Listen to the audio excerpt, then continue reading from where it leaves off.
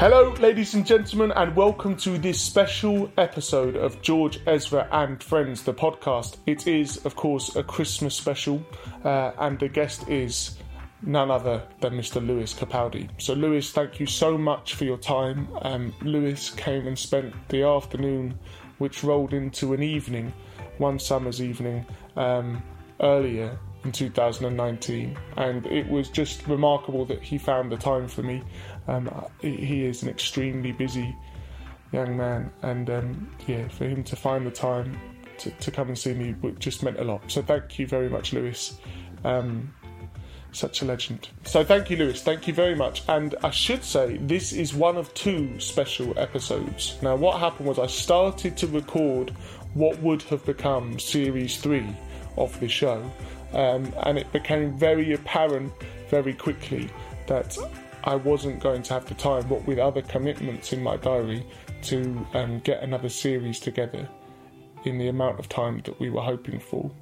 And at that moment, when we realised that, I had 2 episodes recorded, which means there is going to be a New Year's special episode as well. Now, I don't know if it's going to come on New Year's Eve or early in the new year, but there is a very special guest, and all I want to say is that they are an absolute legend. And when I got the call to say we could do the show, my jaw dropped. In fact, what I will say is a bit more of a clue is she is an absolute legend. Dun, dun, dun. Yes. So there you go. If you're new to this show, if this is the first episode that you've listened to, I would urge you to go back and listen to the other series. Just pick out a few names that you know, or go for names you don't know so well. But I've loved putting it together over the series, and I love each of the episodes for different reasons, to hear people's stories. And yes, I should also say as well, please keep your ears peeled for halfway through this show. I've got an announcement to make, and it's an announcement that I'm extremely excited about, and that will it needs your help to get it off the ground. So listen out for that. But yeah, without further ado, the man of the moment, it is Mr. Lewis Capaldi. Hello, ladies and gentlemen, and welcome to this week's episode of George, Ezra and Friends, where I'm joined by Lewis Capaldi. Hello, George, Ezra. I'm your friend, I guess. Now we're friends. How are you? I'm bloody well. This is weird because we had this conversation, but we're doing it for the pod. We're podding. But yeah, I'm feeling well. I'm feeling great. I'm a bit hungover. Good. But you missed that bit out earlier. I did, yeah. I thought I'd let you know, just in case I break out in like the shits or something like that. It happens sometimes, yeah. But no, I'm good. I'm a bit. We just did a weekend of festivals. We did Truck Festival, Camp Festival, and Standing Calling, and they were all lovely. So yeah, and then tomorrow I'm away to do promo around Europe and stuff. So yeah, and this is me at the start of 18 days off. 18 days off? No, 18 days off. On my travel. Oh God, I was like, man, how have you wrangled that? I was just honestly, the way I wanted to kind of start this off was by saying, and this only kind of hit me earlier on today, but I guess one of many things that I love about doing the podcast is that I have the pleasure of sitting down with people all at different points in album cycles or in the writing of something. Or even, I guess, their careers. But I believe, and I could be wrong, but you're the first person that I'm sitting down to talk to like a few months after the release of their debut album. Oh, really? Now, I spoke to Sigrid, and we kind of sat down and chat like 2 or 3 months before the album came out. But it's such a unique experience. It's so bizarre. Yeah. Oh man. And of course, you're currently riding just this huge wave, which is awesome. Yeah, it's just wicked to see. And totally. I would love to get into all of that. I had the pleasure of performing on the same day as you at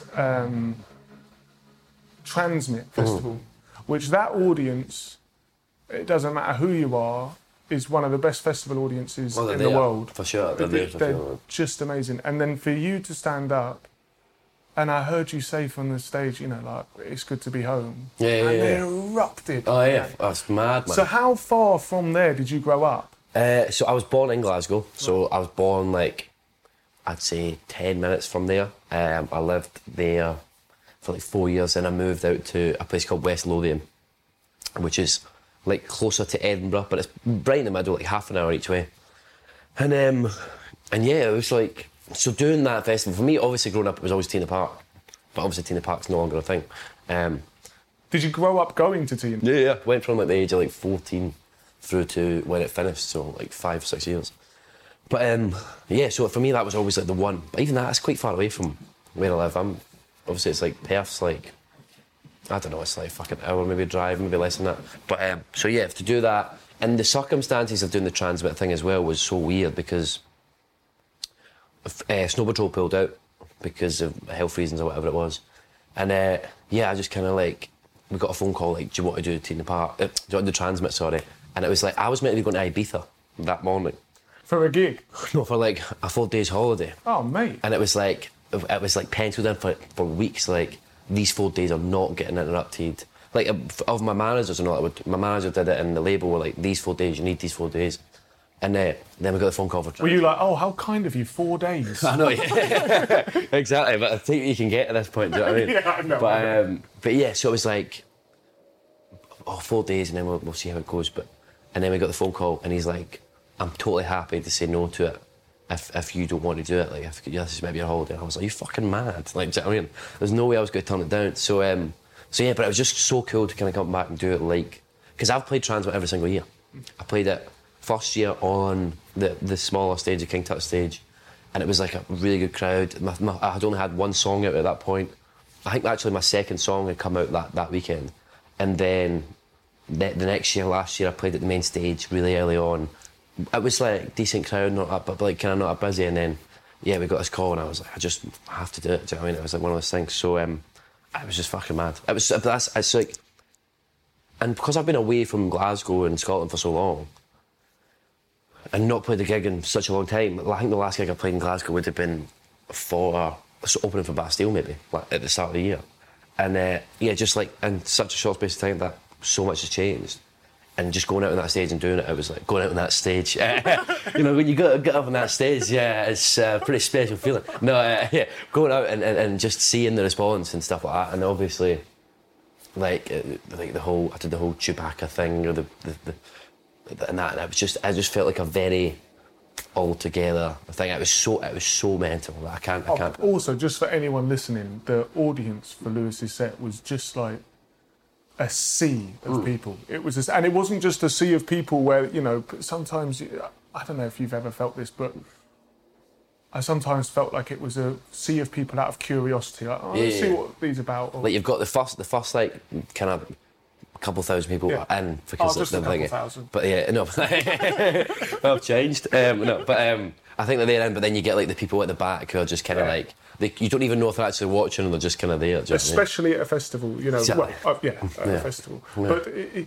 But it was just a sea of, you know, there wasn't anybody not singing along. That's mad. It was a beautiful thing. Totally. And so, if you grew up, sorry, I don't know if you said this. What age did you move out of the city? About 4 or 5 years old. Cool. And then were you in the countryside? Not really. It's like I don't know what I would call it. It's not a city, but it's like a town. It's not like pure out in the sticks. Do you know what I mean? It sounds exactly like where I grew up. Yeah. It's like 25,000 people, 30,000 people. Yeah, exactly. Yeah. So like, and it's like equidistant between Glasgow and Edinburgh. So it was really good for like gigs and stuff like that. But yeah, so I was there from like 4 to. I mean, I still live there with my parents now. What age did you start to perform live, and did that happen mostly in local venues to your town, or was? Yeah, so I started playing when I was like, I started playing guitar when I was 9. My first gig was when I was 11. But I was like, it was like pubs.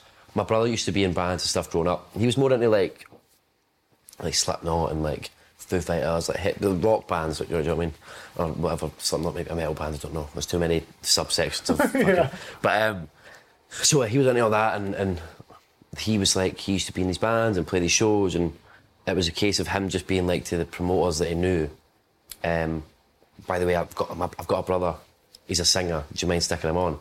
Completely leaving out the fact that I was 11. Do you know what I mean? That a pube hadn't sprouted on my body yet. But so he said, so he used to do that, and then this guy called Ross Coots, who I'm still friends with to this day, he was like the first person to give me a gig and stuff, and like forgo the no pubes thing, and it was mad. Yeah, so from 11, I used to like sneak into these places, hide in the bathrooms, come out, play a set. It's like I found if you got on stage, you were good. Like, do you know what I mean? If you got up on stage, if you got on stage without them questioning it, it was almost too late for them to kick you out. So they would let you play the set and then they'd fuck you out. But like, it was So like, I used to run in, toilet, sit there for a bit, come out, play the show, get kicked out, and then there was an instance where I took my mum and dad, and they blew my cover and all this. It was like a proper like stealth gigging. It sounds like it would be a good board game, like getting Lewis to the gig. Exactly. Yeah. Could he make it to Merch the gig? idea. Yeah. There you go. You've nailed it. Or an app or something like that. You've landed on the parents' square. Like, fuck, I've blown it.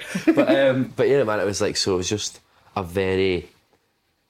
It was like fun. See, looking back on it now, I'm so glad I did it, because like when I went to college to do music for 2 years. And when I went, I'd never realised how valuable that time doing that was, because it's like I went to college, all these amazing singers, guitar players, drummers, bassists, whatever it is, but none of them had played live. I found it so weird that none of these people went, okay, I've got this thing that I like to do, I'm going to do it live. I think maybe they just didn't have the avenue, so I kind of only realised when I was like 18, when I met all these people, like how lucky I was to have that sort of apprenticeship, if you will. Oh man, you can't put a price on it. And I think a big part of it comes from, I certainly felt that, those people that you're talking about not performing live, I'm sure a lot of them just didn't know how to. Are you supposed to be invited along? Is it something you get a letter through the door saying it's time? Yeah, like Hogwarts. Yeah. And I really felt that, especially about songwriting. I thought that and this sounds really stupid to me now to say this, but I really thought that someone had to tap me on the shoulder and be like, "It's time, mate. You can write songs." Yeah, whispering you the secrets. To it, mate. Yeah, totally. And it really did feel like this dawned. And then the truth is, there's no rhyme or reason, and nobody working in the industry that knows what the rhyme or that knows what the rules are. Otherwise, it would be easy. It's not easy. Absolutely. I'm not saying for us. I'm saying for anybody. Yeah, that's what I find is kind of interesting now, with people like from back home who are in bands and stuff ask me for advice, and I've got no fucking clue what I'm doing. Like, do you know what I mean? I don't know how I've ended up in this position. It's happened. Like I love playing music. I've played music. I've written songs for a very long time. But in terms of like how to break through, I don't have a fucking clue. Do you know what I mean? It's like you say. It's like there's no like. I feel like everyone's kind of, especially now more than ever, everyone's kind of just a bit like, well, fuck it, we'll just try all this different stuff and just try to see what works. Do you know what I mean? To me, the internet just feels like a wild west. Oh, it's mad. It feels like in the sense that I don't feel as if record labels quite understand the power or like what the best way to approach it is. I don't know. Not just record labels, but it feels like a daunting. Yeah, I don't know what I'm trying. It's weird. No, this thing, it's like so new still. Even like it's 20 years or something that it's been really like at the forefront of things, and it's like. It's always changing as well. So like as soon as they feel like, all right, we've got a handle on this, it's like 6 months. Do you know what I mean? Out of date. Do you know what I mean? It's fucking. It just keeps going. And it's like so. Spotify, for example, like I remember when I released my first single, it was on. It went on New Music Friday and stuff, and it was really cool and all that. But now, even the distance from March 2017 to now, Spotify's so much bigger. Oh man! And it's like that's such a short period of time in the grand scheme of things. Do you know what I mean? It's crazy. But so me playing my last gig of the first album to releasing the first single of the second album, genuinely, it was such a shock for me because I hadn't, on the first album, although Spotify was important, it wasn't what it is now. Like it wasn't, and if I'm honest, that took some catching up on our part of like, we knew it had come on, but not quite in the way as far as that had. So did you you start playing shows, what age would you have been when you started travelling to Edinburgh or Glasgow for shows? I love it. I mean, my first show Oh, no was... way. Yeah, my first show was in Edinburgh, so it was like... I remember... I don't know if you remember that Orange Inside Act thing that was... It was on Channel 4. Oh, yeah. Yeah, and like this guy, Tommy Riley, won it. Right. Who ended up being a tutor at my college. Like, it was such a weird thing. I supported him as my first gig, and he's fucking brilliant. But that was my first gig. Was doing it was an all-day festival thing called SOS Fest in the GRV in Edinburgh, which is now called the Mash House. And I went on first, and like on the wee acoustic stage, no one was really there. But again, this guy Ross Coots just went right before the headliner Tommy went on. It was like. He saw I was still there and was like, the changeover's taking longer than expected, do you want to jump on? So a full room, like, do you want to jump on and sing like 2 or 3 songs while it's happening? So for me, as like a 11-year-old, it was like next level, do you know what I mean? Mate. And I remember there's a video online actually of me singing Rewind, my pal on a tinny. Oh, and I used to sing that. Yeah, fucking, what a tinny, but like, fucking like, and you can see, I think, the moment where like the pin drops of me being like, because my face, everyone's singing along. So I did one of my songs, I did Palantir, and everyone starts singing along to Rewind at the chorus.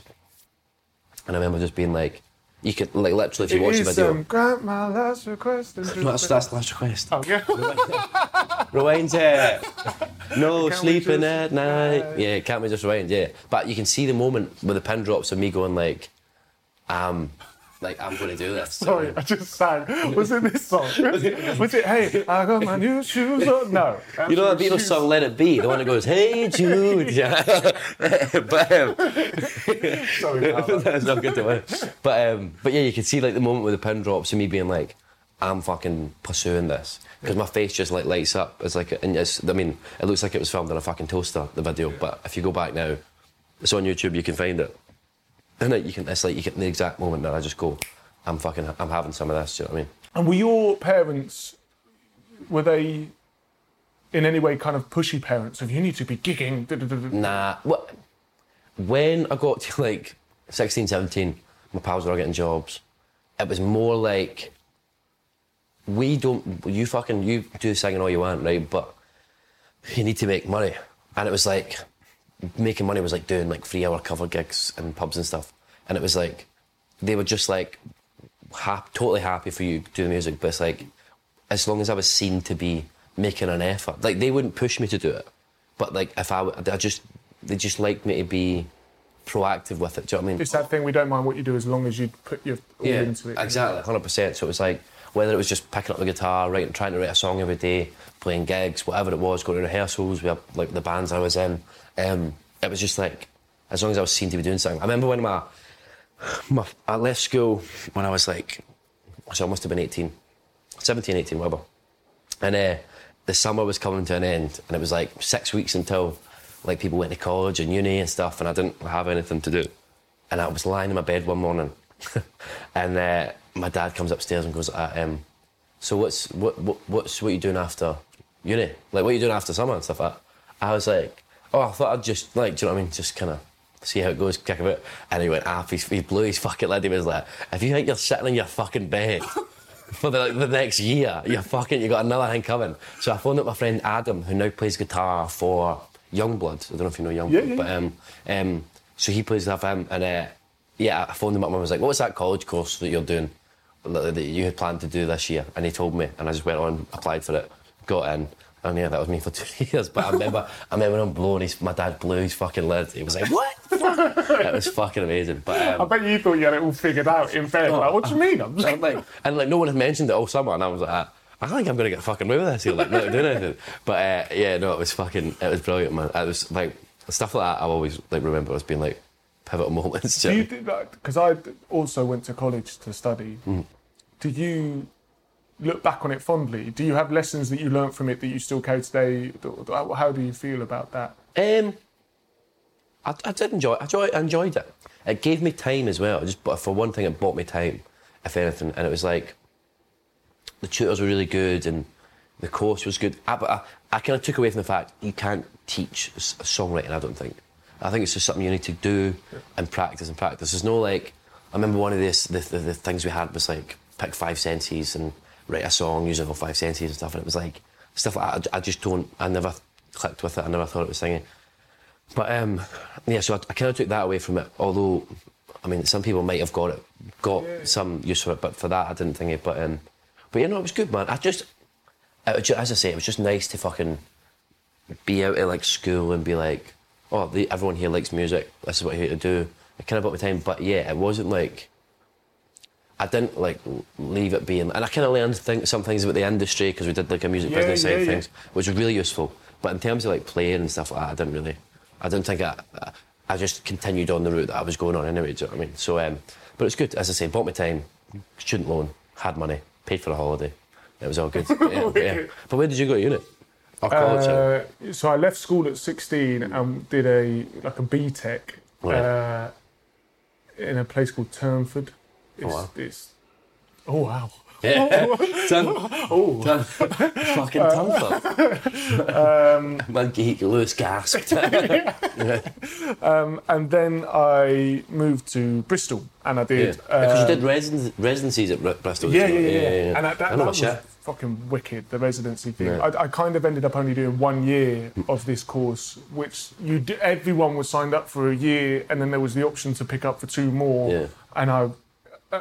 In that period of kind of enlisting for the second 2 years, I met my manager, and there was that kind of conversation of like, well, you could either learn about it or you could try and do it. And it felt like I don't know, it was daunting. It was really like, but because there's a certain amount of security and certainty at college. Yeah. You get your timetable. Totally. And you're like, okay, cool. Yeah. But I decided to go with it. Yeah, totally. But I think as well, no one I know who works in music went to uni or college to work in music. It's just like... And that's why I was keen to ask you about it, because I'm sure there'll be a lot of kids listening that are umming and ahhing about should I go to college for music. My answer to it is always, I really think you should, as long as you're prepared, you will get out what you put in. Yeah. So you need to, wherever you move to, you need to be doing as many gigs as you can. Totally. And if you can use it as like a sounding board of meeting people, and I met one lecturer in particular that I loved, and still today I appreciate his opinions and stuff, and that was really beneficial for me. Totally. But it's like what we're saying about being proactive. Yeah. It's like going down it, especially like for me. I mean, I went to Motherwell, which is there's not many like music connections in Motherwell, but going to somewhere like, I don't know, for example, coming to London going to like college at London would be like, thinking back, if I could go back, I would probably have done that, although maybe not, because I think there was ignore exactly what I just said, I'm going to say something different, because I think there was something nice about having the space to. I think if I was in London, I would have been judged a lot earlier on like earlier stuff. But there was something nice about being in like a relaxed environment. Music scene's still fucking great in Glasgow and stuff, but it was like ignore exactly what I just said. I meant the opposite. But I would say the same. I think like if you can go to Bristol or Brighton or Manchester or Liverpool, Glasgow, anyway, if you can go to one of these cities that still has so much going on without it being huge. Do you know what I mean? Without it being so big that you just get lost in it all. So something has to happen, and I know it's different for everybody, but so you start doing shows, really young, actually. But something has to happen where you start to meet who will later go on to be your team around you, so whether it be management or publishers or agents or labels. Or when did that start? When did you become more than just yourself and the guitar? So when I was about 18, so I used to, despite the fact that I was gigging for all that time, I never recorded and released music, ever. I just kept on doing it. What I would do is write songs, record them on my iPhone and put them on SoundCloud every single time. And it was like that was it, just all I did. And it was like, they ended up being like a 2-year, 3-year sort of like catalogue of songs, and you could really see like progression from start to finish. So there's that was all online, and then my manager, who I met and had at the time, who would later go on to be a manager, so I had 2 initially. The guy called Scott Kirkwood, fucking brilliant, and he he did this thing called Hit the Road, which is like, it's like, oh fuck, sorry, a youth music initiative in Scotland sort of thing, where it's like I was actually fucking at CB Fair. It's a fucking amazing thing. It's like you apply to get in, and then they pick 3 like young people, 14 to 19-year-olds, and they take them on like a mini tour of like, so they pick someone from Dumfries, someone from Glasgow, someone from Edinburgh, and you play a show in each of the hometowns. So it's like, and each play a personal headline at their own hometown. But it's like a real thing of like first time in a splitter van and just driving around, and it was like a proper cool thing. I applied for it first time, didn't get in, still bitter about it. I applied for it the second time, got in, and yeah, I started working with him, and then he was like, can I put me in to record this EP that I didn't end up using in the end, but it was still an amazing experience, my first kind of proper experience recording. And then at the same time, I get an email out the blue from this manager who I have at the moment called Ryan Walter, who, yeah, even now he does it. There's scours SoundCloud for fucking hours and YouTube for hours, just trying to find like a voice that he loves. And yeah, he emailed me out of the blue. All right, my name's Ryan. How's it going? Really like your stuff. Would be down to like how you managed, whatever. Do you know? And there's your email. And it was literally as easy as that. It was a total email to the blue. And I said, cool. He came up to a show that I played in Dumfries. There was about 4 people there. He still got a recording of it. They came and recorded the show just to listen back to it. We met the next day. He was like, who you managed by? I said, Scott. And then it was like, I was like, right, I want you two to work together. These 2 guys had never worked together before. And yeah, that was when I first got management and first got, like, that was it for me. That's it. And to be fair, I'm still with one of them, Ryan, at the minute. So, yeah, but they're both brilliant. And like, I say this all the time, and people always roll their eyes, but I'm sure, like, I would feel like what's happened has very little to do with me and so much to do with the people around me being good at their fucking jobs. And because if it wasn't for them, I would still be playing gigs in Glasgow and Edinburgh. Do you know what I mean? It's like I would still be doing the same thing because I had no fucking clue really how to break into it. So it's like, yeah, meeting those 2 guys proper was like the turning point of like, oh, okay, there's something's happening here. And there was a long period as well where I had to kind of keep my mum and dad at bay and chill out and all that. But you got a fucking manager, you're not gigging, you're writing all the time. But they just didn't understand the thing. And yeah, it was like a total. That was the switch. It was so, and it was so. I'm so pleased it happened so like naturally as well. There was never like I didn't shop around being like management. I need management. Yeah. It was just like it just kind of happened. Do you know what I mean? Yeah, I completely understand where you're coming from when you talk about it being, you know, only so much of it can be because of you. Yeah. I feel that totally.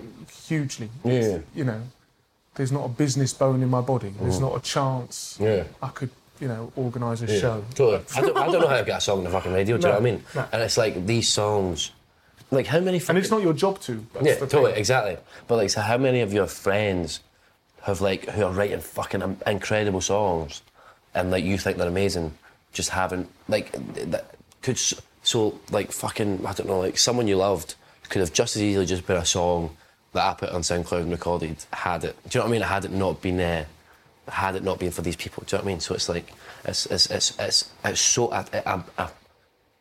I've truly mean it, and I think sometimes people think I'm disingenuous when I say this, and that's probably why they roll their eyes, but it's fuck all to do with, I mean, you can write the songs and stuff and try your best, write songs you like, but it's just so, people just don't, that's been the most surprising thing, people just don't see the actual people who are making it happen. Do you know what I mean? It's fucking, it's incredible.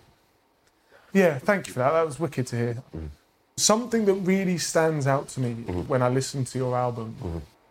I've had that thing today, by the way. Have you ever had that thing where you're supporting someone and you just can't stop singing their song? You'll be like backstage. I've been singing Grace all day, and the whole day I was like, just make sure you stop doing it when he walks through the door. That would have been brilliant if we went, I'll chat at the door, you're great. Do you know what I mean? Like and I'd come in and go, I had the fucking Paradise, the Shotgun, and fucking Barcelona, everything. But something that stands out to me when I listen to your album is just how honest it is lyrically, I think. Man. And that, to me, I don't know, I always think that people take that for granted a bit when they listen to music. It's like, but for me, for sure, that takes some doing. It takes like a bit of running up. And sometimes I'll record a song and I'll be like, man, you're kind of brushing over something there. You need to go back. And Yeah, totally. Is that something that you have to consciously do? Do you sit back and go, fuck, I was really honest on that song? I don't make an effort to do it. And the thing is, I used to not, from the age of 11 to fucking 17, I never wrote a song about myself. Yeah. I always wrote songs about, like, other people. I just made up Him, shit. her, they, that Totally. was the same. Exactly. And I would just make up shit. And kind of hope that it fucking sounded like a cohesive song. But yeah, for like the longest time I did that, and then it wasn't until I started co-writing with people that they drew that out of me. Because at fucking 18, 19, you're like, you don't really, and it's a horrible thing, it's a bad thing and it's thingy, but you're not really in touch with your feelings, or you don't want to be in touch with your feelings. Toxic masculinity. But it's like, I call it self-preservation. yeah. But yeah, so you're kind of like, you kind of shut that off, and then it wasn't until I sat in a room with someone for the first time. It was actually a couple of guys called Nick Atkinson and Ed Holloway who I've done a lot of the album with, and I think they just went to me, so what's going on in your life? And it's like, that's such a... At 18, no one had really asked me it in that way before. I was like, what the fuck's it to you like? What's going on in my life? Yeah, do you know what I mean? It was like, fucking watch myself. Like, but I'm not, like, do you know what I mean? It was like, it was so weird, and it was just like, but immediately it just draws this, like, to draw something out of like, okay, cool, I'm going to write about myself. But now it's like, it's not a thing of like, I don't go, fucking, cut me open and I bleed. Do you know what I mean? It's like, I just kind of, I just do it, and then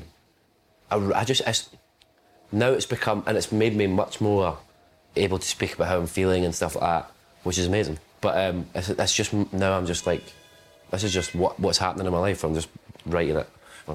I think for anyone listening as well, it's worth pointing out that often when you go into a room to co-write, actually there can be an air of, I don't give a shit what's going on in your life. Yeah. I want to write a belter, right? Yeah, that does happen. Yeah. And so for those two people to ask you that, I think is testament to them and what you've done with them. They're incredible. Like, and it's like, that was my second ever co-writing session with them. So it was like, as in like, I did my first co-writing session with a guy called Ollie Green, who's brilliant, and my second ever co-writing session with Nick and Ed, and they ended up being, they're all over the album. Yeah. Their juices are all over the album, if you will. But I always have to lower the tone. But so I think, for them to do that was just, it could have been a very different process co-writing had I went in initially with people who were like, but that's the thing about Nick and Ed, they get in, they want to be in something from the start. Like, if they believe in something, they'll write from like the beginning. They'll be like, fucking, we love this, we're in on this. There's no, and you go in, it's like the studio's at Nick's house, and it's like your kids are running around and stuff. There's no air of like ego or anything. It's just like, we're here to write some songs. Let's do it. What was that conversation like between you and your manager when they first suggested writing with people? I remember being a bit precious about but this is my art. Yeah, me too. Yeah, absolutely. But it's like, I was definitely like, but what? You think the songs are? But I thought you liked the songs. Like, what you know what I mean? But having done it now, I'm a much better writer for it. I think. Do you know what I mean? I think, like, it's not about getting someone to help you write a song. Or it's just about fucking the kind of the collaborative, like, nature of it is fucking amazing. Just because it brings out things in you that you didn't think you could do or would do, or fucking. I had never sang a song with a piano before. I used to always do it in the car. Way. Never before. Like, before I saw the first single that they put out was a song called Bruises. Never. And as soon as I did it, there was like a fucking... If you listen to everything I did co-write-wise pre-Bruises, and then... So I wrote Bruises the day I turned 20. Pre that, and then post that, it's completely different. So it's all like pure head, like bandy, like very indie kind of leaning. And then as soon as I wrote with a piano and just a vocal. I'd never done it before. It was like, this is like a whole new thing. I'd never done it before. And that's how the album ends up being, like, I can't fucking play piano. And the album's like, and the album's fucking like, predominantly piano-led, do you know what I mean? And it's like, that's why Bruises is so fucking, if people listen to it, it's so sparse, because that's the only shit that I could play. So it is you playing on on that one, yeah. It's just like, boom, like fucking very, very, like, sparse. But yeah, it's fucking, it was mad. But now, like, going into album 2, the thing is as well with co-writing, if I go in with nothing and never get a song out, like, ever, I think if you're going in with co-writing, you should come in with an idea and be like, I think it still has to come from you, the initial seed of the song or the idea of the song, because I think then it becomes like, things get a bit lost in it. But if you come and go, I've got this here, I want to write about this, and this is like, it just makes for a much more like, okay, we all know what we're doing. But see, when you go in and they go, I used to hate 2 things. I used to hate when they go, right, you've got piano songs, let's write a piano song. Like, or what's the song you don't have? Let's write that. And it's like, fuck off. Like, do you know what I mean? I don't have that song for a reason, you bastard. But no, so it's just, but I feel like I've become much better. I never used to write middle eights.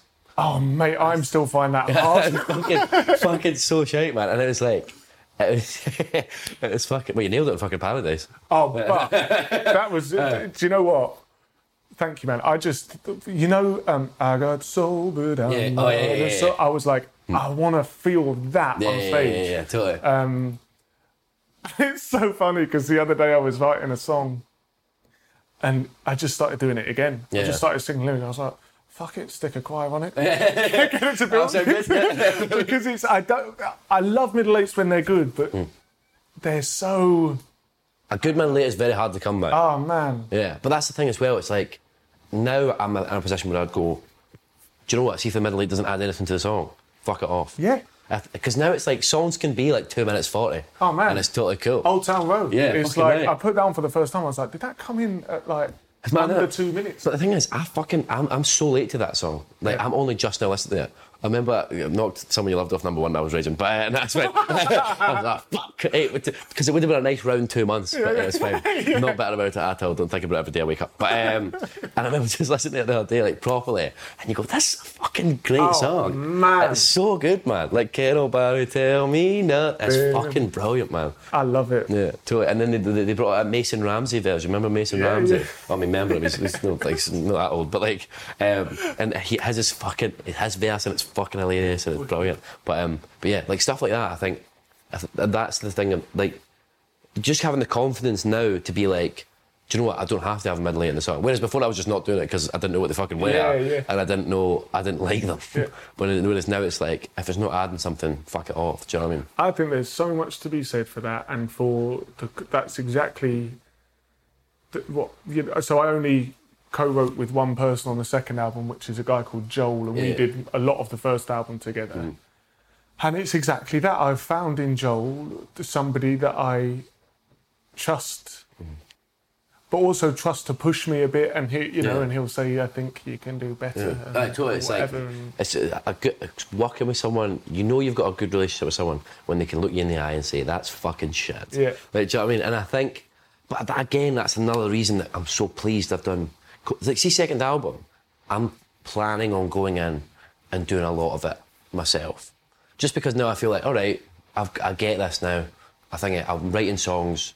There's basically, after having learned all this, I'll still work with the usual people, but I'm not like shopping around, going into session after session. Exactly, yeah, the same like I did in the first album. But just there's something to be said as well for doing co-writing, that it gives you a bit more confidence. But when I first started doing co-writes, if someone did something I didn't like, I'd just go, oh, cool, yeah, let's see. And then by the end of it, you're like, fuck off, fuck you, that's shite, get out. Like, there's so many times I would like try and be like, oh no, I'm not sure about that. And they're like, persistent fucker, and you're like, oh yeah, cool, man. And just in the back of your head, like, well, this is a waste of a day. Yeah, I'm going to get home and I'm going to cringe when I hear this. Yeah, totally. There's sometimes as well when they would do that with me, I would say, oh, cool. And I thought, right, I'll keep it in now, but seeing like 2 hours, I'm going to say, I don't really like that middle eight and take it out. Do you know what I mean? It's like, now that I've thought about it. Yeah, I bookmark it. But it's like, Yeah, man, it's like you say, people being persistent, and it's like, I've got so many okay songs. Yeah.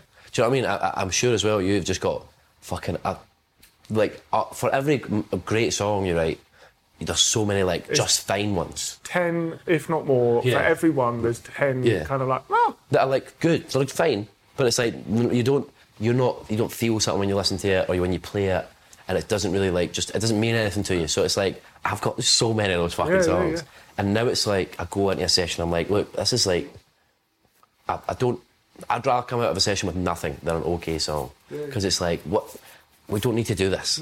We don't need to both put ourselves through this to the point where we just squeeze something out that's terrible. Do you know what I mean? So, I quite like to just now be like, that's not working, let's do this. That's, like, do you know what I mean? Keep it rolling. And that's what I found, like, that's how Someone You Loved came about in a session. I was with TMS and Romans, and we were working on something that was very uncharacteristically happy. Right. And it was I thought album was done, ready to go, whatever. And then we were working on this song, and I love the song, but it was just like, cool. We got halfway through it, we hit a bit of a snag, and then the TMS guys went, let's work on something else for 10 minutes, just to kind of, just like jog the brain a bit. And it was like, I've got this thing from back, I've got it, and I played them on my phone, and they were like, play it out, can't really picture it, play it and thingy. And I played them it, and they were like, cool, let's work on that. And it was like, do you know what I mean? Like, if they hadn't went, fucking, let's just try something else for a couple of minutes, it's like, it just wouldn't have happened. Do you know what I mean? I'm grinning because I love these stories. Oh, but those moments where it's like, if we hadn't done X, Y, or Z. Yeah. It's fucking, and it's scary to think of it almost, but it's like, thank fuck. Oh, you know man. I mean? Yeah, man. It's so like that's what I'm saying. It's like, so that's a verse, pre-chorus and chorus that I wouldn't have finished. That was just sitting on my phone logs, and I was just like scrolling through it, and I was like, what about this one? And it was like, do you know what I mean? But it's like, it was like a song that I'd sat at the piano for like 4 hours, hated myself for 3 hours and 45 minutes, and thought, you're fucking shit at this, you're terrible, the album's finished, fuck it. And then for that last 15 minutes, I just bashed out the verse melody, pre-chorus melody, and the chorus melody. But I couldn't think of lyrics, so I was like, fuck it, I'll just wait till the next album. And the worst thing, the most frustrating thing about that, and this is for me anyway, is so often my most successful songs have come extremely easy. Yeah. And not because I'm good at it or anything, it's just something about those songs where it's like, they just, although they take a bit of work later on down the line, the bulk of it comes in a really short amount of time. But it's like, I think people mistake that for like, you sit down, you pick up the guitar and you go, dring, and it's like, it starts. But I mean like with Someone You Loved, I fucking sat at the piano for 4 hours before it came very easy. Yes. Like, do you know what I mean? So I think sometimes you have to kind of just, it's like rummaging around in your brain a bit and being like, fucking get that out of the way, get that out of the way. And then you go, right, I'm having that. And it's like, for there's very, very few times I'll sit down and go, dum, dum, dum, and it's like, that was my song. Dum, dum, dum. That's a hit. But there's very few times I'll sit right down and the first chords I play are like, this is it. Do you know what I mean? So it's like, but I do agree with you. I think the best ones come the quickest. Yeah. Which is a pain in the ass. Yeah, so man, it is because, totally. But I think as well, there is something to be said for like, that the ones that take a bit longer. Yeah. Because when you finish it as well, it's like you almost feel more like you've put more of yourself into it, if that makes any sense. Like, not like to discredit the ones that come quick, but it's like, you're like, fucking yes, man, I'm so glad we nailed this. Like, do you know what I mean? There's something, I don't know if I've mentioned this before on the podcast, so apologies if I have, but with Paradise, and I use that as an example because I learned of myself, if I'm writing a song by myself, so with Paradise, I came up with the verse melody, and then I left it. And I left it for 2 months, 3 months. And every time I picked up the guitar, I'd play that verse melody. And if something came at the end of it, I'd record it. If it didn't, I didn't stress. I'd just be like, cool, on to the next thing. Cool. And it took the best part of 8 months. But it was just like picking up the guitar, nothing's come for that. Cool, move on to the next thing. That's I fucking love stuff like that as well. Yeah. Like, and there's something to be said as well for that continues to pop up continues to pop up. Do you know what I mean? And that's why I see when I get stuff like that, I won't take it into a session with someone. I'm the same. When there's something that it keeps repeating. Totally. Because you don't want to go into a session and then the session's shite, and the song's then shite, and you've used that good verse melody, that then if you go away and try and go, fuck that, there's a fucking court case. Yeah. Someone's like, no, I fucking know that. You're like, fuck off. But also I like the challenge now on myself. What you were saying about working more by yourself on your next album, I do feel a need to push myself to sometimes I'll write something and I'll be like, I'm going to play this to Joel, but I'm actually going to ask if he's cool with me just working it on by myself. Not for any reason other than I can feel myself working it out, and that's a good thing. That's because that's the thing as well, like, sometimes I found, like, maybe midway through writing the album, I just couldn't finish anything myself. And I got into a position where I was like, fuck, do I need someone else here to write this? But it was just coming from a place of not having someone there to bounce it off, do you know what I mean? But it's just like, sometimes it's just like, even when I was younger, I used to just, as soon as I wrote a song, I would go straight downstairs and play it to my mum and dad. Like, do you know what I mean? And even that, like, and my mum's like got this face where if she thinks something's terrible, she just can't fucking hide it. So it was like, like even that, and I think I got into a bit of a rut where I was like, fuck, I don't know if I'm good at this anymore, do you know what I mean? If I can do this myself anymore. And then by the end of the album, it's like, you have to kind of go, fucking just sit down, finish something, do you know what I mean?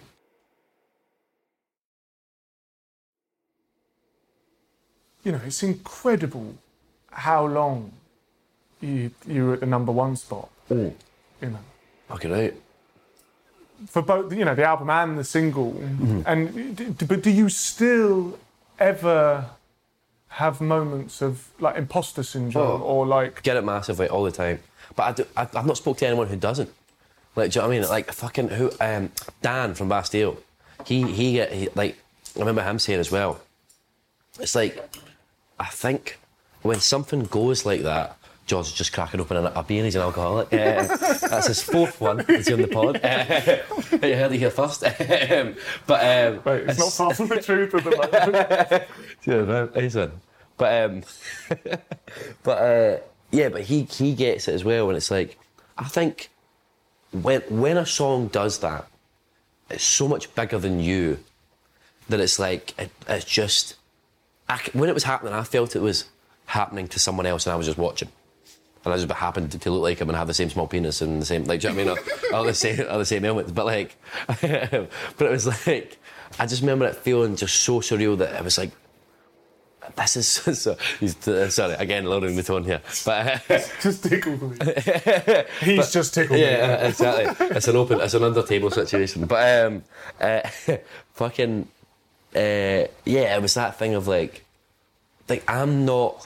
I do not deserve to have a number one for 7 weeks. No one deserves to have a number one. No one deserves fuck all, I don't think. But like, no one deserves that. No one should have that. It's like an anomaly thing for me. Like, that will never happen again in my career. I can tell you that right now. And it was like that thing of the bigger it got, the more I felt like, oh fuck, I'm not that. This isn't like, I shouldn't be doing, like, do you know what I mean? It was like this thing, and you go in and people are like, so how, like, you know, how is it, how do you write a hit? And you're like, fuck, what? I don't fucking know. Do you know what I mean? It's like, and it's so surreal. And I get it, like, even when I see backstage at festivals, and you fucking see, I don't know, you're next door to, like, Nile Rodgers and fucking, like, I don't know, fucking, like, people like yourself and people like, I don't know, Jess Glenn, the Cooks, fucking Arctic Monkeys around the corner, and you're just like, why the fuck am I doing The thing is, here? with someone like Nile Rodgers, is if you said, how do you write a hit, he would be like, oh, it's simple, man. Yeah. But it's like, it's just one of those things, like, even just being in that environment, I kind of like, I show up and I'm not showered, fucking disgusting, and I look around and everyone looks great, and they're all fucking just, like, they're just like, it just feels to me in that environment like, I don't know, like a kid at his first day of school. Every time we go to festivals, I feel like it. But it's so... It's weird because that, for me, has gone, but it kind of almost happened overnight and I miss it. Yeah. I miss not that I'm like, I don't walk onto a festival site like, here I am. Well, I don't know, I saw you transmitting you bowling about. Security guards a lot. No, but it's like, that, that new day at school feeling, it kind of wears off. And I wish sometimes I could have a little bite of it again. I don't know. Totally. It's anything. If you do anything enough times, it starts to be normal, which is so weird to say because there's nothing normal about. Yeah, totally. It's so bizarre, but it's I guess that's the thing. So it's so new for me, all this. Like I know I've been like, but it's so colossal as well. This is what I'm trying. It's not that I'm edging around it, but it's kind of. I kind of want to talk to you about how not only is it new, but just the scale of it is kind of. I can't imagine it. I sometimes get scared because I'm like, this is like. I hope. I sometimes feel like, I don't feel like I'm losing control of things here. Like, do you know what I mean? Like a wee go-kart or something that's going down a hill, and I'm like, fuck, do you know what I mean? I sometimes get scared of that, and like, so we put arenas on sale before the album came out, and I remember being like, I'm really fucking worried about that. Not that no one pushed me into it, no one forced me into it. Like, it was just I remember hearing it and being like, where you might think that's fucking amazing. Here we go, let's do it. But it's like I think it takes a while to get to a level where you can do that. And in terms of like, not I mean like whatever it is build up over time. I mean like as a performer, as a fucking musician. And I just feel like sometimes I hope this isn't fucking going. I sometimes feel like it's going too quick. My mother shares the same concerns. I just sometimes feels like it's all happening a bit too fast, and I have to kind of stop and go, right, it's all good, we're fine. Like for example, we've got that tour, and that's in March next year, that arena run, and like we kind of. I was talking to my agent and my tour manager yesterday.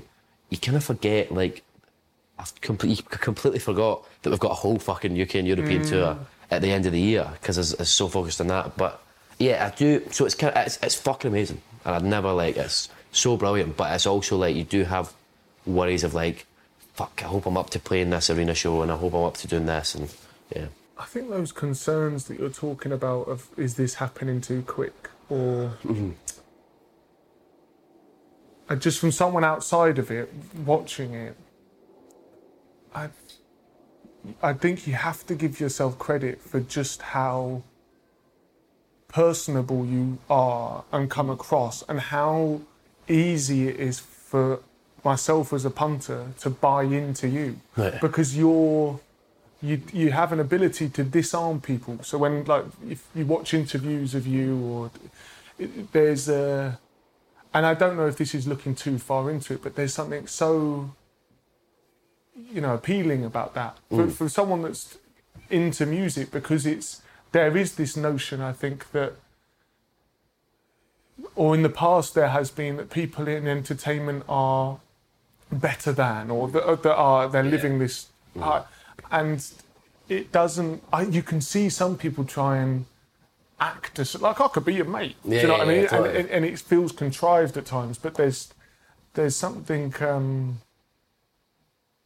I don't know. I think you shouldn't worry about the speed thing, because I think that all comes from you and people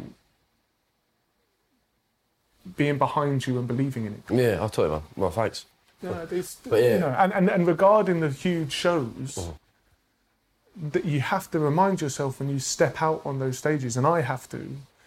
I walk into every gig telling myself that it's a room full of people that I need to win over. Yeah. It's just. I'm the exact fucking same. Yeah. It's like torturing myself, because it's like, no, George. Actually, if you walked on stage and said, "This is a room full of people that are here to support me," you wouldn't feel so like uptight before the gig. But do you think that comes from? Like playing shows from like the age of whenever you started. Yeah, totally. I wonder actually, because playing an open mic night, you spend, of the 4 songs you're allowed to play, you spend 3 of them trying to convince people that they don't want to talk to their girlfriend. And they want to listen to music. I don't want to order a drink or something. And those are all lovely things. I love ordering drinks and talking to girls. Do you know what I mean? It's brilliant. But no, I totally understand. And it's like, for me, the reason I sing so loud now is because you're trying to fucking shout over people. Like, it's so like... That's it! It's so like... It's like... just this thing, and it's that way of like I kind of. This part of me that likes it, like the challenge of going out and being like thinking, but it is also just adds so much unnecessary pressure. Like for me, doing like headline shows is still quite alien, because it's like, so all these people have paid tickets already, and they like this song. It's such a. It seems. Sorry, I'm belching like fuck. It seems like such an alien concept that you don't have to. I mean, you do have to put a good show, obviously, but like. Yeah. They're going to be much more supportive and much more like behind you than anybody else. But yeah, it's so funny you saying about the singing loudly. Yeah. I used to just scream down the microphone. It's so annoying now. If I was in a pub and a kid got up and started behaving the way I used to, I'd be like, I'm going to. I need to go. Yeah, for sure. Because you're just trying to. And actually, on my second album, from having to work out how to maintain my voice on the first album, I now sing differently in that I don't shout as much. I feel like... See, that's where I'm at the minute. I try to gauge that and try to be like... It's like we were saying before we started recording, it's like, be like the paranoia of like, I wonder if is my voice going to sound good today? Is my voice going to sound good? Like, for me, it's always there. And it's like to the point, to be fair, this is probably for the best, that I've just like, I don't really drink on tour anymore. Like if I've got a day off, is the only time I drink the next day. But it's like, it's like there's just that fear of like, fuck, how do you maintain this? And it's like, where I remember looking at people singing, like I'm a massive Paolo Nutini fan, for example, and it's like watching him do it when I was younger. Do you like his song Last Request by any chance? I do, yeah. Is that the one that goes, why can't we just rewind in? Yeah. But yeah, it was like, watching it, you go, it never occurs to you. Like, oh man, that's fucking hard to do. Do you know what I mean? And it's like, I remember we did a music video for my song For Grace, in which I play a stripper. Yeah, I love it. And thanks, mate. And for what we did, when we did Shepherd's Bush Empire last year, which funnily enough felt like we did it in November last year. It felt like a show that really turned things. I remember I'll tell you the story and then I'll tell you something else. But basically, people we got the strippers out and I did the dance routine at Shepherd's Bush. I had a mate that was at the gig and he was like, he's brought out the dance. Yeah. I had the sparklers and everything, man. Crotch activated fireworks and everything. But it was like, I remember doing that thing, fuck this, imagine being like, see like Ariana Grande, having to sing like she fucking sings and dance. Yeah, fuck off, just stab my guitar. But one of the things that I was just going to say as well, this is another thing I was going to say before I get on to the other thing I was going to say, in terms of just going back to the arena thing, watching you do your shows. So I saw you for the first time on this run. I saw you on the last album. So you got some money. But I saw you at Glastonbury. And I think that's like a fucking... Watching that was like a fucking... Oh, this is how you make like the singer-songwriter thing interesting. Because it's like a party watching your show, like when everyone does like the fucking run out and the band. It's fucking... I remember just being like, okay, this is like the kind of stuff... Like watching that, do you know what I mean? And I think like that for me was like a big moment of being like, right, okay, this is how you fucking... make it a bit more interesting than just standing playing the songs. Do you know what I mean? Thank you, man. So what happened was I went to the Royal Albert Hall to watch Paul Simon, right? Yeah. And I'd made the mistake of seeing a few different of my idols and getting too pissed before the gigs and like enjoying it while I was there, I'm sure. And then the next day it'd be like, So I deliberately didn't drink before I went in. And he had this incredible band that were... You know, if somebody dropped the drumstick or whatever, their band acknowledged it and they laughed at each other and they would like, during the gig, they were communicating and having a laugh. And you felt the whole venue, you felt everyone in the seats relax and go like, oh, cool. Yeah, and it was then I walked into rehearsals and I said, I don't care if any of us play the wrong notes. Or if it, you know, if we waver in time or whatever, as long as we're enjoying it. Because if we're going out and enjoying it... everyone just automatically... And it really... and you bringing the dancers out is that to people in the audience. It's like, this is a thing. Yeah, for sure. That was the first song. But like, what I was going to say about that show and this is another thing that I think is important to talk about in terms of like young musicians. I remember I wasn't supposed to see this, but that Shepherd's Bush show, my PR company, whatever you call them, basically did the whole thing of like asking a bunch of like I don't know what, a journalist, fucking media down to the show, and I wasn't meant to see the email, but I don't even know if they know this, but like I saw the email back of people replying to like whether or not they would be coming, and basically they put a whole thing together, and some people were saying yeah I'll come, blah blah, but then there was like a bottom list of like no's, and it was vast, but it was so vast because at this point as well, this is pre-Critics' Choice, like Grace had come out and was kind of doing its thing at radio, and Radio 1 were fucking bang behind it and really supporting it, but there was still that, is this going to work? And so they don't know you saw the email. Did they say, so Lewis, it's a busy night in London tonight, so a lot of press can't make it? Yeah. So basically, but I remember one of them was, what's his name? The Irish fella, Neil something. Can't remember his last name. But I remember seeing one of him that said, I don't know, this Lewis Capaldi thing, his name's been floating around for a while and nothing seems to have happened, so I'm not coming down. And that was like, for him was like a sentence of being like, nah, I'm not coming down. And it's like, I remember thinking at the time, at the time I'd only been releasing music for a year and a bit. And it's like so mental now how quick artists are expected to break through. Like there's this, like thank fuck I had the label and everyone on my side being like thinking, but in terms of like the industry facing, it's like people are so quick to go, that's fucked, that's not working, and I think for like new artists as well, it's fucking so daunting, like for coming through in that, and it's just that window is getting smaller and smaller when you're supposed to have made it. But I just remember it being like fucking, I just remember it being like, that's fucking mental, like that it was like a write-off, do you know what I mean? Yeah, and it's just mad, certainly for myself, how much those things stick with you. Totally. It will be like, you'll think about it at random times, like, oh, that journalist wrote this about me, and it's like, whoa, snap out of it. It's like, look what's going on around you. Yeah, for sure. That's the thing as well, like, I love replying to things and coming back on things, but I think that's just my way of, I know a lot of people, like you said yourself, you don't use like social media as much as you used to. Yeah, but and we get onto that. I just had to get rid of them on my phone because I just found I had a day where I'd uploaded a photo and I thought to myself, oh, that's not performed very well. Oh, yeah. Right.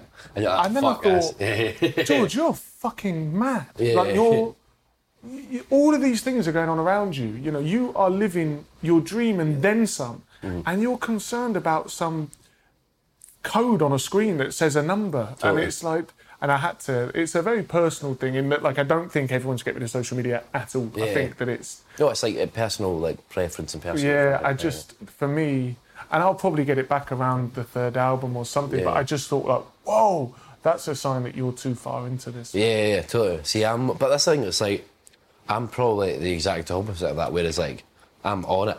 Like, I'm probably as on it as you can be at this point. But for me, it's like going into it, being aware of what it is.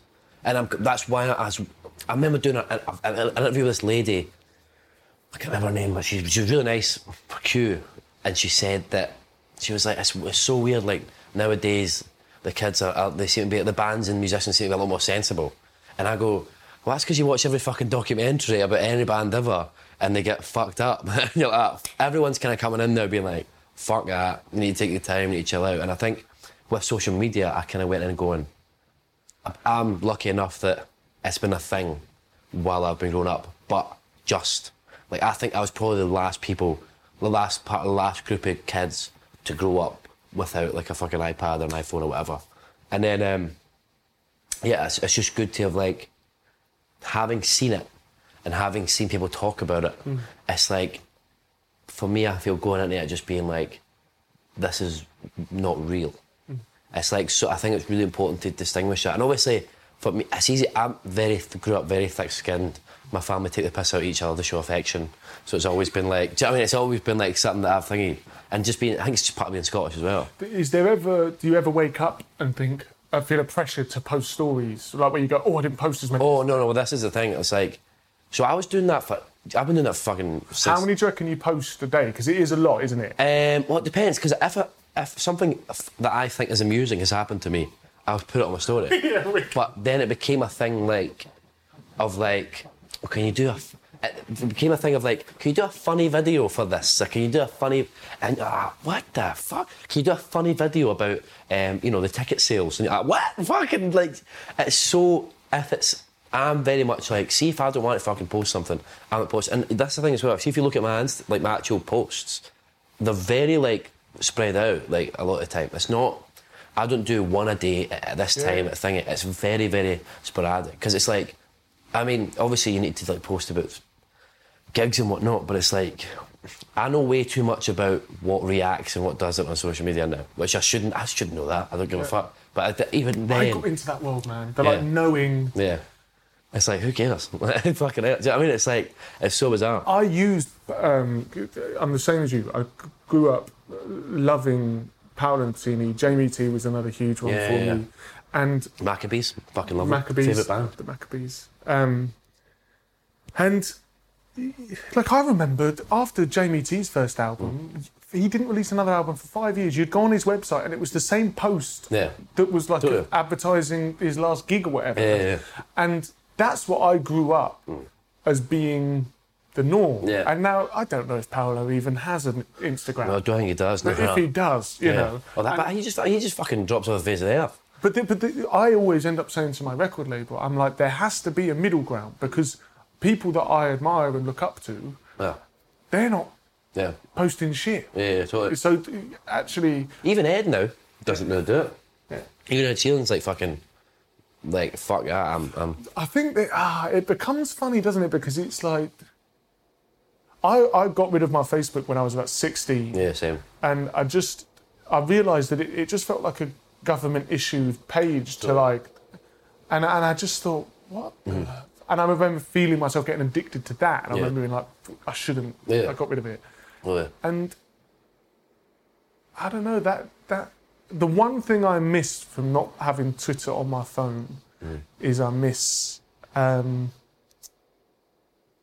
news and I miss keeping up with music releases.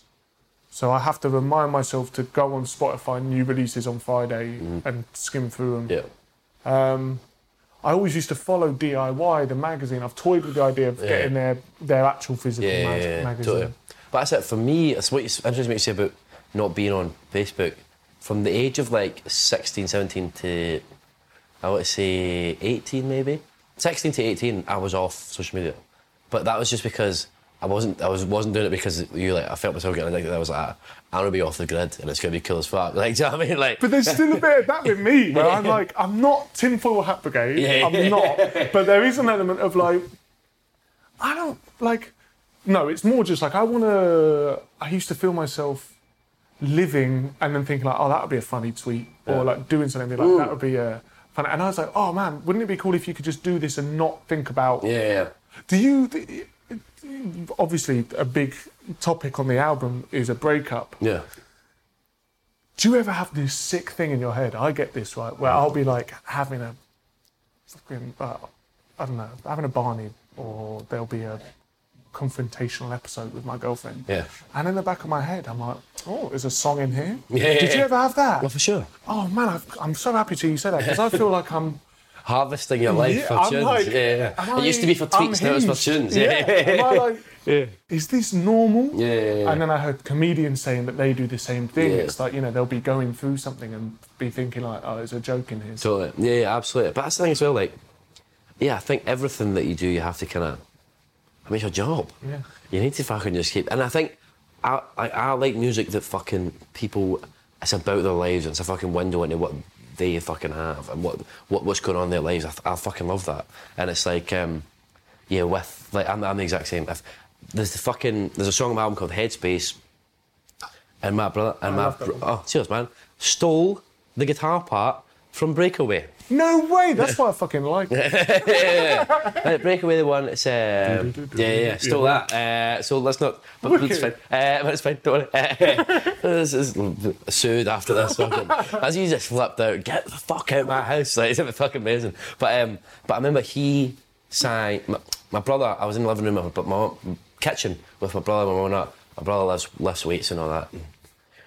And he says, "Oh, there's this. I don't know." He was talking about some fucking weight he lifted a weight, and he says, "I don't lift it like that." And I goes, "Why do you not lift it like that?" And he says, "Because I don't want the bruise." And I was like, "Fucking have this." Wrote it on my phone. I can take the hit, but I'm sorry, I don't want the bruise. And I was like, "That's going on a fucking song." And I goes, "Bet you any money, fucking give me 2 weeks, that'll be on a tune." And fucking lo and behold, it was like I suppose the first song I wrote for this album, but like. That was like years ago, I was 17. But like even stuff like I find myself, I've subconsciously like there's like some sort of fucking radar in my brain going, that's a fucking song like that's a song like that song. But I remember interviews with you, where you said that you would sit on, if you overheard conversations, you would just fucking write it down. And I'm back exactly the same. It's fucking. Sometimes other people say stuff. And it's like they don't even mean it, but they put something in such good words that you so just like poetically, and they don't mean it. Yeah. I used to, and that was in particular was when I worked at this pub, and often it was kind of like an ale pub. Yeah. And he's back. He's going back to the fizz kit. I'm parched. He's fucking. He's off the wagon for sure. Apart. Yeah. So often, yeah, it's just overhearing little clippets of life and reality, and yeah, there's also I was away last week writing, and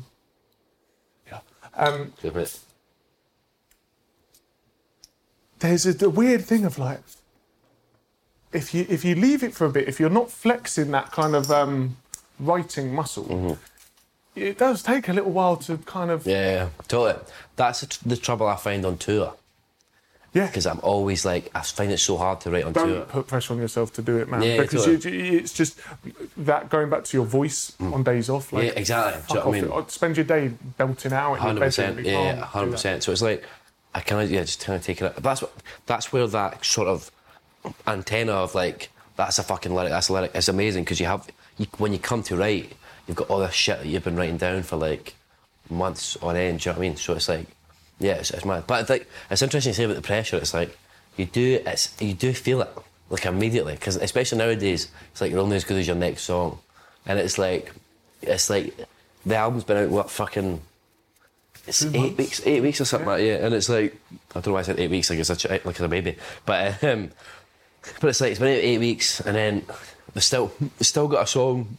I think one of those Home Away Weights still in the like top 10 and stuff, but you just feel it. You feel like label, management, everybody, and bless them, and they don't like mean it, but like without saying anything, they're fucking saying, like, do you know what I mean? You just feel it looming like a bit like, what else you got? Like, do you know what I mean? No, fucking dude, honestly, the run that you're having and everything that's going on, you can take as many 4-day holidays as you want at the end of this campaign. Yeah, well, I'm going back to Ibiza. Good man. Yeah. The quiet side, or do you go on the... Oh, I'm good mad side, yeah. Really? Yeah, for sure. I went for sure. I shouldn't have said that. I hated that. I hate myself. For sure.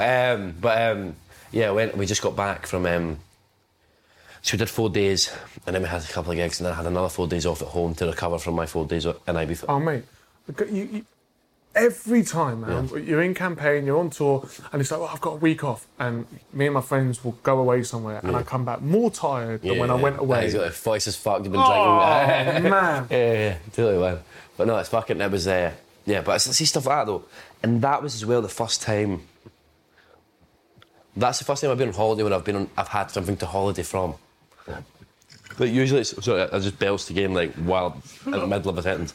But we're fucking pissed here. It's fucking John's got his shirt around his head.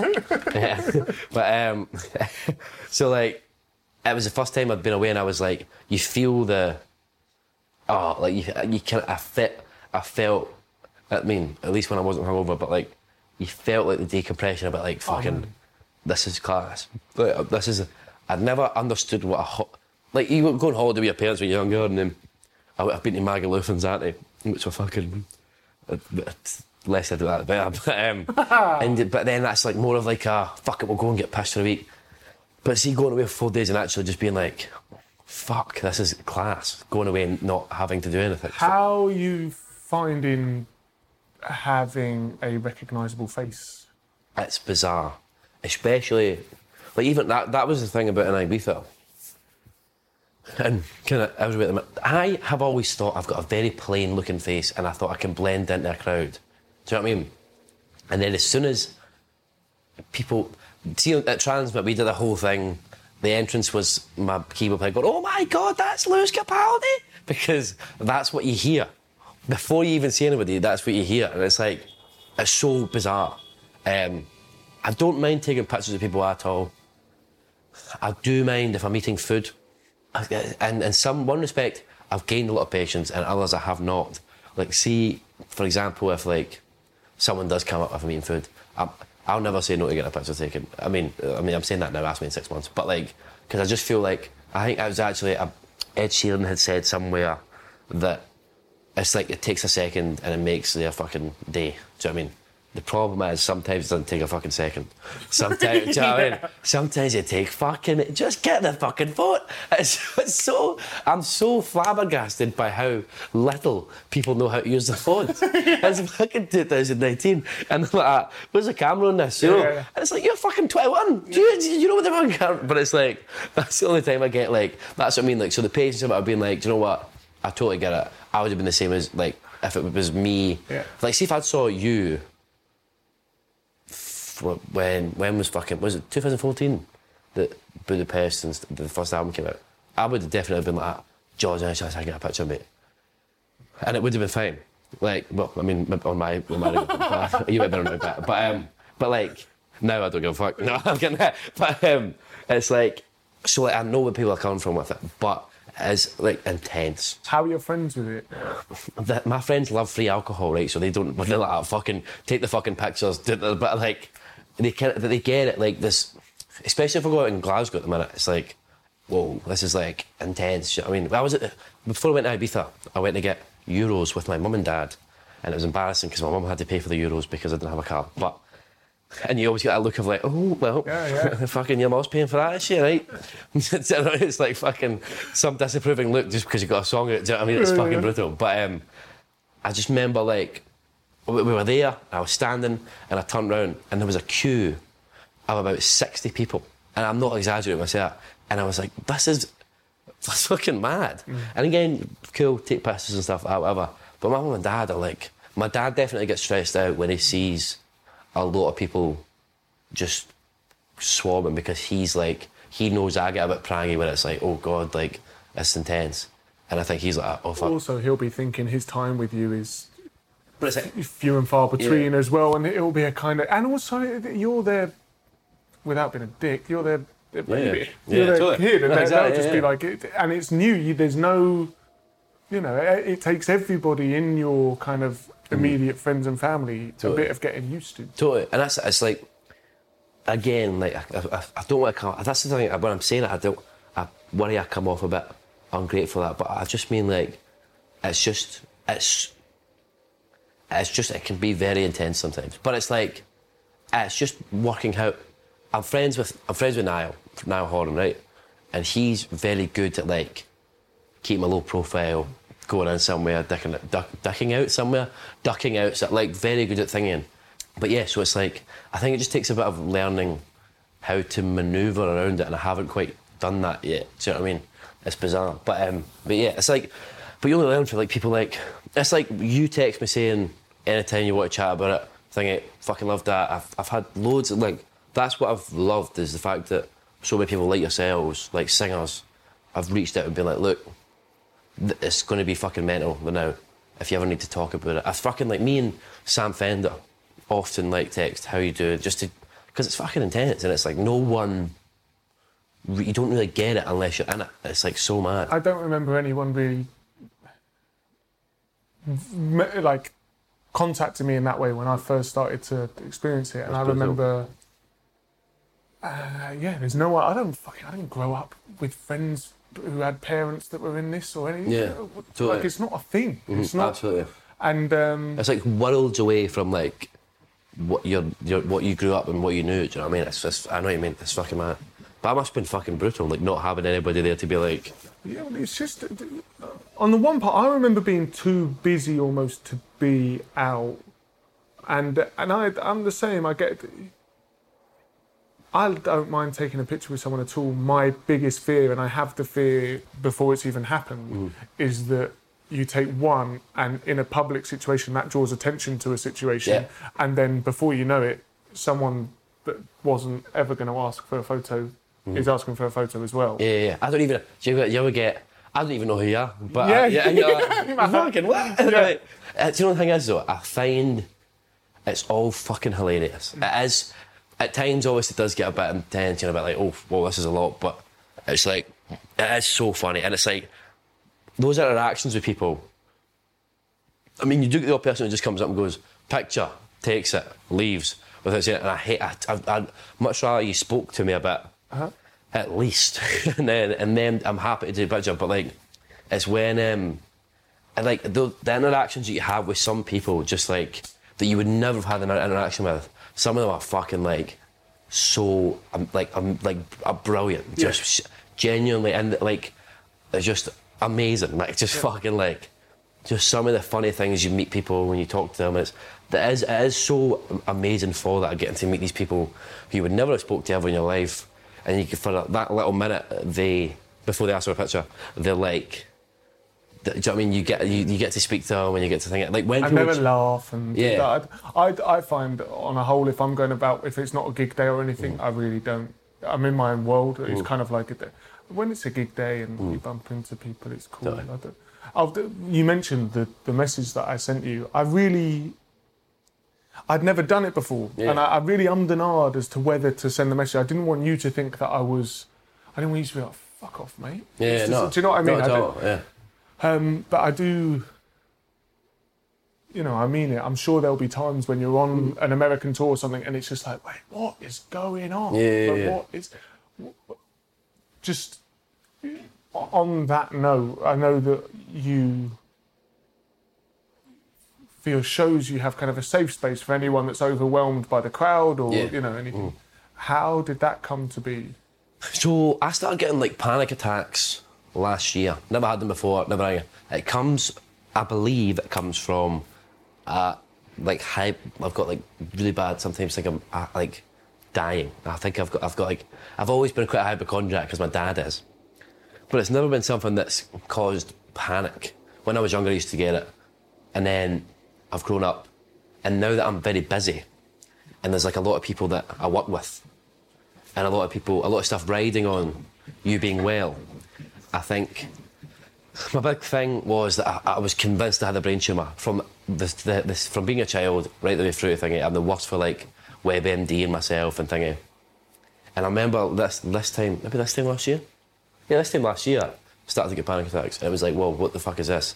And I was convinced again, fucking here we go.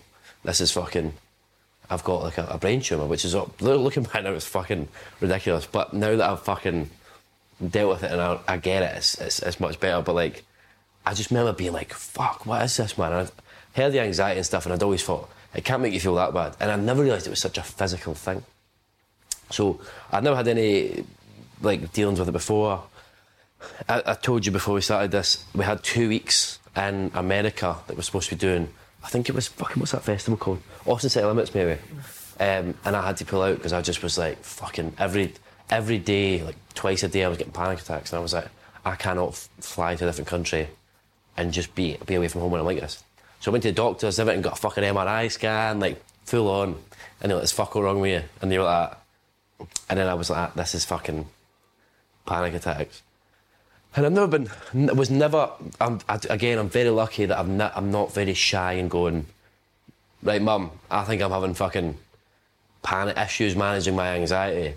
Let's get this sorted out. I like my sister and my brother, whatever it is, my friends don't have it. I'm not, like even now, like I'm not shy about talking about it. You wouldn't hesitate to tell someone you had a cold. Why would you hesitate to tell someone that you were feeling anxious or whatever it is? So I go to doctors and I get it shot, like I go to CBT therapists and stuff. That 2 weeks, I just really fucking blitzed the whole, like, learn about anxiety, learn how to manage it, learn how to fucking breathe and stuff through it. And since I've been, I still get the odd one. If I drink a lot, I get the odd one the next day, but I'm like much better at it, much better at managing it.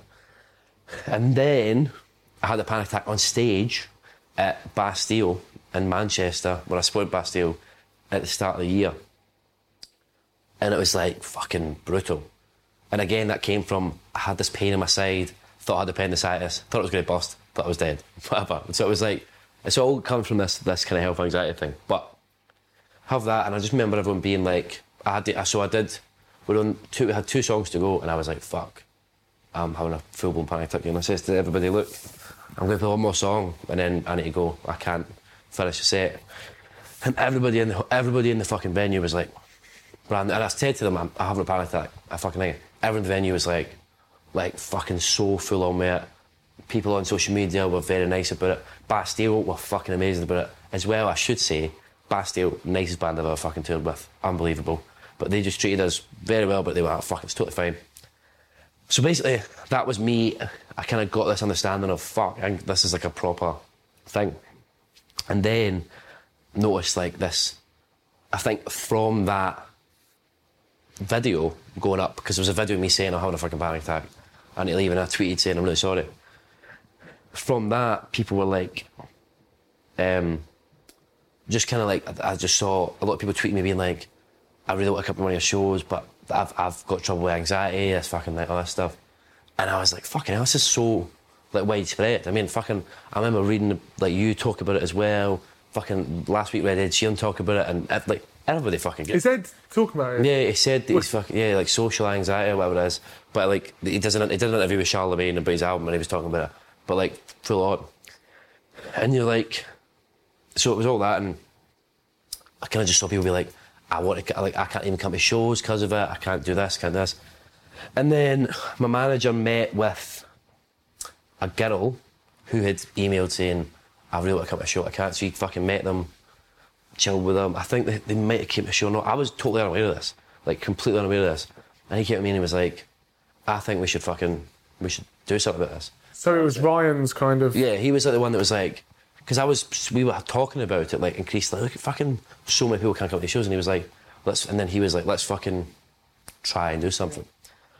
And I was like, cool. So we just got talking, and it was like, worked out, I think it's like a 50p extra ticket. It was for the arena shows for next year, because just to give us the time to do it, and also those are fucking big rooms. I can totally see why people would be anxious in that environment. So, like we're going to do, it's called Live Live, which I fucking hate the name of it. I wish we'd called it Live Line or something like that, because it's like live gig, lifeline, like, do you know what I mean? So it's called fucking Live Live, and that's it for now on. It's basically we've got this 50p extra ticket. It was, there's going to be counsellors on site, you know what I mean, at the gigs, who will be there on hand to fucking help anyone deal with any anxiety issues, even if it's like people who just don't want to come to a gig by themselves. They'll just stand with them, they'll meet them at the front, there'll be an area for them to all stand, hopefully be like, just chill, you've got fucking counsellors there, there's going to be rooms that people can go off to and just fucking decompress if it gets a bit too much. And it's just like, it was just a very, for me, finding out that it only took 50p was like, and the thing is, it's with, I always forget the Jack's second name, and I feel bad about it, but his name's Jack. He works for the company called Music and You, and that was one that I was having meetings with him about, like how to best manage my working day so that I don't get too anxious about it. So he was talking us through that, and then so he's involved in it, and he's going to help us with it. And it was just like such a simple thing. I think it's just awesome that you're doing it. Oh, cheers, man. But it's like, and then I remember seeing like stuff like example is really good for like when anyone tweets him saying I'd love to come to a gig but I'm anxious, he always goes, come to the gig, watch you side of the stage and we'll sort you out, like, and stuff like that. Even that I was like, this is a fucking thing we can do, like, but this, and again I don't want it to be like, I don't want this to be that's that thing that Lewis does at his gigs. I fucking love if we all just fucking clubbed Well, it makes me think: is it now a charity organisation that you've set up, and when I go on tour, I can bring Live Live along to my show? Fucking hell, it's such a bad name. I don't know, but like that's the thing. It's like a show. No, we're still working out, but I'd love. It should just be a thing that the venues offer, kind of thing. Totally. I'd fucking love for people just to come along, like people like yourself, people like fucking whoever, to just be like, let's. Because listen, we're on our own in this, and it's kind of like we don't like. We're trying something. It might go tits up, but it's fucking. I want fucking as many people who help with, who have got expertise in it, or fucking bands, fucking singers, whatever. It'd just be an amazing thing to have. 50p extra a ticket, and you're talking like, which is nothing really in the grand scheme of things. I mean, ticket prices are already fucking through the roof. But please keep buying tickets to our shows. It's worth it completely. But it's like, yeah. So it's just, I'd love it to not be my thing. Yeah. I'd love it to be like our thing. Yeah, exactly. Our thing for sure. I think it'd be cool as fuck just to do it. If someone wants to do it before us, fucking go. Like, do you know what I mean? It's like, it's not like this. I don't want this to be like. We're only doing it in March next year, so we're like these arena shows. We need to give ourselves time to do it all. I see some of these want to do it now. Fucking go. Do you know what I mean? Like, don't like. I'm not. This is not like a. This isn't my thing. It's like, let's all club together and stop people from having fucking panic. Oh man, that's just brilliant. I think to take the initiative to act on that. Totally, man. But it's like, I mean, again, it might go tits up and people might fucking hate us for it, but we'll see how it goes. I'll try my best. Yeah, totally. But and I don't know what it is about my music that makes people have panic attacks, but induces anxiety. But no, man, we'll see how it goes. But it's like, again, it's still a ways off, but we'll have a go. Dude, I'm aware that we've been talking a while now, which is wicked. There is a lot of stuff I'd still love to talk to you about, but I just... Here are the top results. The first is from Wikipedia. Whoa! Live Siri! What did it hear me say? I don't know. It heard me say, OK, dude, and it thought I said, OK, Google. All right. You fucking... There you go. I told you, Google. I've got very important meeting today. Machines. Yeah, let's call it a day now. Yeah. Thank you very much Totally, man. for joining me. I love that. And maybe, because there's a shitload of stuff I would still love to talk to you about on the podcast, we could do round two. A part dos. Part dos. Yeah, a pod and part dos. Love it. See what we do. Oh. He's an alcoholic.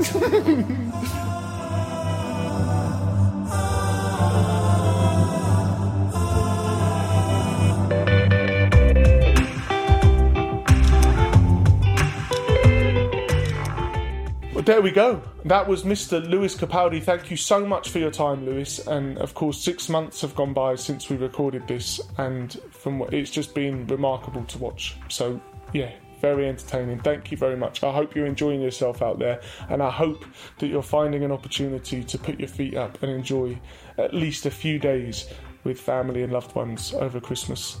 So, yeah, Merry Christmas to you and yours. Thank you to all of you that listen to this. I hope you all have a lovely Christmas, and I will see you back here for the New Year's special. Have a lovely time. See you soon. Bye.